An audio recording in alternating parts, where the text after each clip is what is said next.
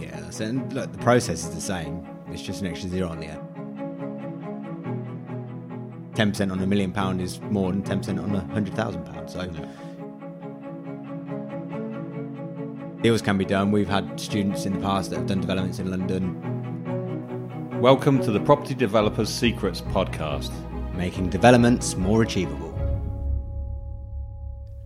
Welcome to the Property Developers Secrets podcast with myself, Lloyd Girardi. And myself, Andy Cook. In this episode, we're going to be talking about London. You sound like you're from London. You certainly don't. What films that's forgetting Sarah Marshall? Okay. That's where that comes from. I don't know why I always think of London and go, London. Yeah, where are we going? Right, we're going to talk London. I have no idea, mate, to be honest. Oh dear, what a start to an episode. Can you do property developing in London? That is the question we're going to ask and answer. Yes. Next podcast. Right, let's move on then. Give a bit of context. You can is the simple answer, but there's different things to look for. So the difference with London opposed to outside, let's call it outside the M25. So when we're talking London, we're going to talk inside the M25. It's what most people talk about. It's what lenders talk about when they sort of talk about London. And is it in the M25? Is it out the M25? So the difference being is there's more, I suppose there's more people looking for deals in London. So the competition is harder. There's not as much land available in London as there is outside of London. So you've got more sort of, farmland, although farmland's not great, but towns, there's probably a bit more sort of give outside the settlement boundary, whereas London's very strict, very sort of, this is where you can build, nowhere else to build. It's all been taken up by the big boys apparently and all sorts. So it's harder in London to do land developments. I think it's easier in London to do commercial conversions because there's so many derelict buildings and you've got the end values. So that's the key as well. I think from like an investment point of view, from private investors and also development lenders, everyone's heard of London, haven't they? You get the overseas investors. We hear it all the time, don't we? They'll do London, Manchester, sometimes Liverpool, Birmingham maybe, but London's the big one. It's just what they've heard of, isn't it? Yeah. If we think of other countries, if we went to, we would know the capital cities and the main cities just like that. And all the remote places around it you've never heard of, so you've got no confidence in it. So quite naturally, they want to do it. It doesn't matter that the figures might not actually stack up as well from a developer's point of view in London to like that. We've just done one in Wellingborough, a 24 flat conversion. It's an up and coming area. It's actually just what you should be looking for, an area which has got great links to London, and it's great for commuting and all that kind of stuff, but it's cheaper house prices. It's house prices. It's going to be gentrified soon, which is it's on the where it's all going to grow as an area. It's got new schools, new shopping areas, and all those kind of things. So you're catching it at the right time to be part of that wave. But investors aren't interested in it because they've never heard of it. No. They've just heard of London, who's been through a lot of that, and then you obviously get sort of nucleuses of that which get gentrified and bought up and become cool and all those kind of things. So it all happens in all areas, but the good thing is that you've got they carry the name, they carry the confidence, but they also carry the end values, don't they? Yeah. The bad thing is you've got a high entry value. Yeah. People ask me all the time, "Oh, should I do it? Should I develop in London?" Yeah, if you live there, do it. That's where you are. There are more people around you that probably have more money because if the area's expensive, then people have got to pay for that area. So generally, and this is a generalisation, but most people around that area would have more money than someone that lives in, again, use Wellingborough example, the prices in Wellingborough aren't high that much. So you're not going to have people that can afford it too much in London. So you do get people that live there that can probably afford to pay for your deal or invest in your deal as well. So you've got that to help you. You've got the end values, as you say, to help you. Lenders as well is another thing. Lenders love London. Some people don't even lend outside London because again, it's that whole, well, I don't really know the market, not sure. Some lenders don't lend in Scotland for the same sort of thing. I don't know the market. It's a different law to it all to itself and things. So I think London, you've got so much more going for you that, yeah, the only struggle is finding land. So this is where I think you should be focusing on commercial conversions. Yeah, like you said, there's lots of buildings, and we're SME developers, small to medium developers. We're doing small sites, so that's the sort of thing we should be looking for. But again, if you're looking for confidence in there, I was in London last week. It's half term here. Took the kids down. We had a day down there. You did it the week before with your kids, didn't you? And I didn't get on the tube because they don't go there all the time. So I wanted them to see in between going to like the London Eye and all that kind of stuff from St Pancras. And we jumped in an Uber, and we're looking at the amount of development going on, but the amount of really small footprint sites, but that are being developed into these big tower blocks, and they're got some funky shape stuff with curves and like thin at the bottom, and then they grow as they go up to get the footprint on the upper floors because it's such a small footprint on the ground floor.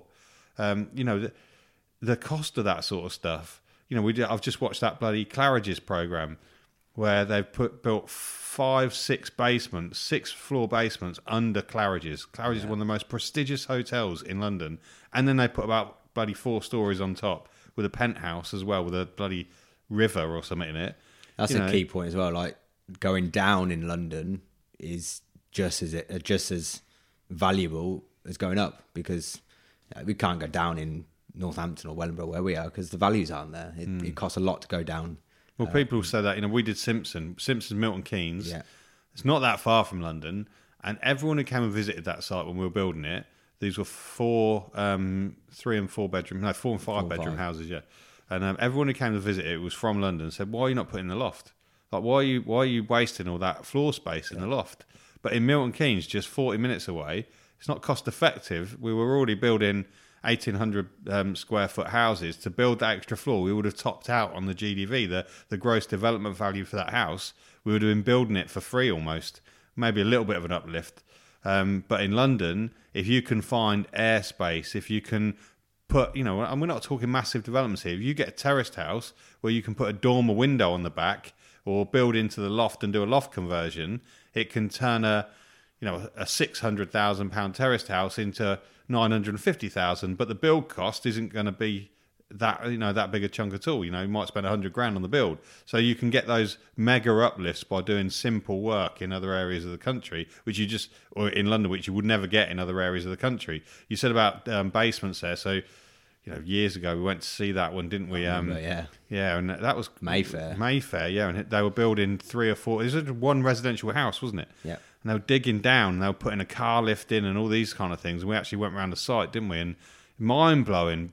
And that's obviously not going to work everywhere in London because you planning permissions. You got, the ground surveys to see what's under it. There's wells, tunnels, tubes, trains. We don't get that in Wellingborough. No. But there's all those constraints as well. So it doesn't mean it can happen everywhere. But if you can solve a problem that other people either can't solve, don't have the vision to solve, don't have the team, the capacity, the patience, to solve those problems, that's when you can definitely, you can be the one that makes good money if you get it right, isn't it? Yeah, absolutely. So we talked basements, we talked commercial conversions, but you mentioned a word there that I wanted to come back to, and you said airspace.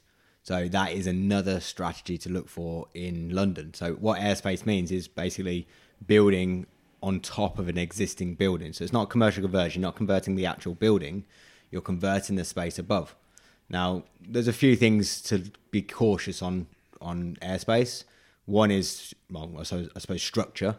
You're building on something that's already been built for a purpose. So if the structure of that building is not strong enough to support the new structure, then that's going to be an issue.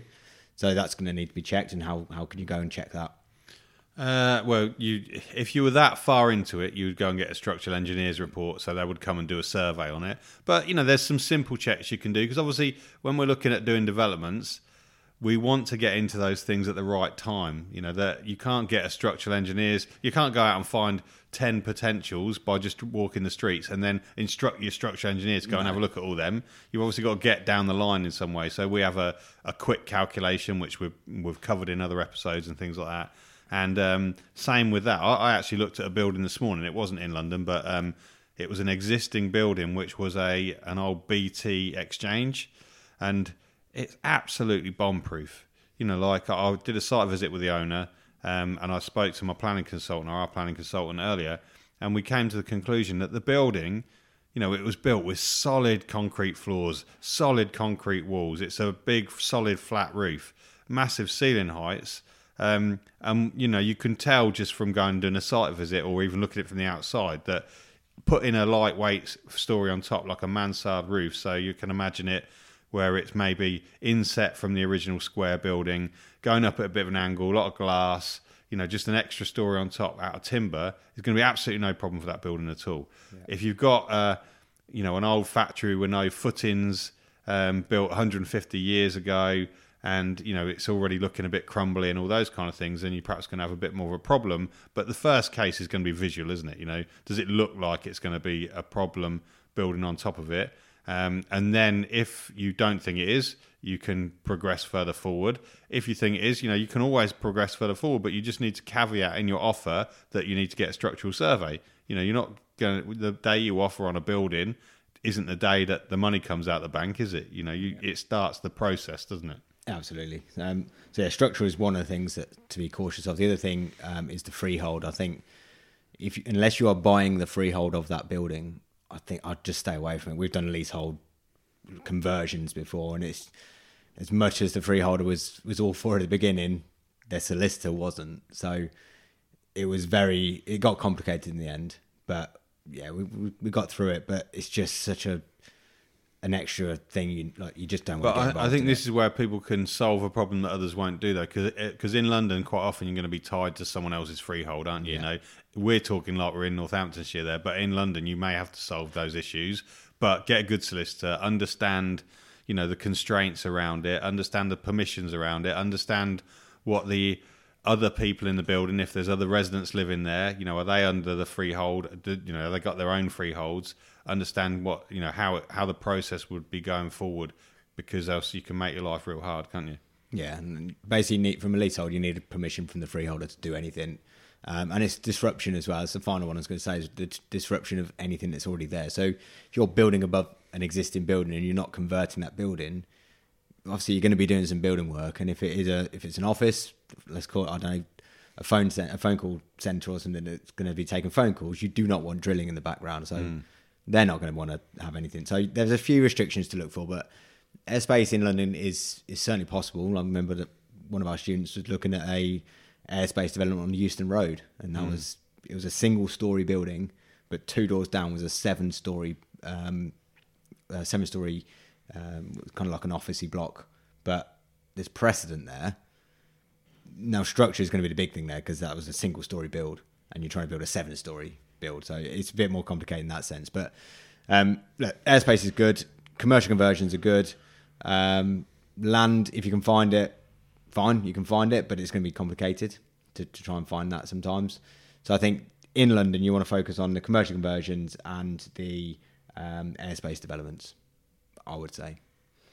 Okay. The other thing to consider in London, though, is we have, and we'll probably talk about this in more detail in another episode, but we have community infrastructure levy, so CIL, when we're doing developments. In London, there is an additional mayor's CIL, so there's 2 CIL payments to potentially pay. So we'll go into that in more detail. I'm not going to get into the details of that on this, because that's going down a completely different avenue, but just be cautious. In London, you might be paying 2 lots of community infrastructure levy. Okay, good tip. Okay. Yeah, and I think in London in general, then deals can be done. We've had students in the past that have done developments in London. Say easily, they've done them, and they've got through the process. So yeah, certainly don't let London put you off about finding deals. It may just be the scale, but we've all equally got students who are on our courses and learning to be developers because they had a couple of, you know, buy-to-let rentals or serviced accommodation units that they got, you know, years ago in London, and it's funding their lifestyle and their whole development journey, because, you know, London can give you those returns as well, can't it? So, you know, buying right, keeping and holding, and getting something which at the day you buy it's still going to seem expensive because it's in London, but 10 years later with capital growth, you know, there's... that's where you get the capital growth in places like London. So, you know, it's difficult for people to see forward, though, people always judge on the past and where they're at now, don't they? Yeah. But, you can be in the northeast and you'll get a cheap property on day one, but in 10 years' time, it's not really going to go up much. Whereas you got the opposite in London, haven't you? Yeah, that's it. And look, the process is the same. It's just an extra zero on the end. That's kind of the only thing to consider. And if you can get over that first hurdle of finding the money and finding the deals, then, as you say, the compound effect after that is that inflation or capital appreciation will be a lot higher, quicker, because 10% on £1 million is more than 10% on £100,000. So, if you can get over that hurdle, awesome. London's calling. Leave it at that.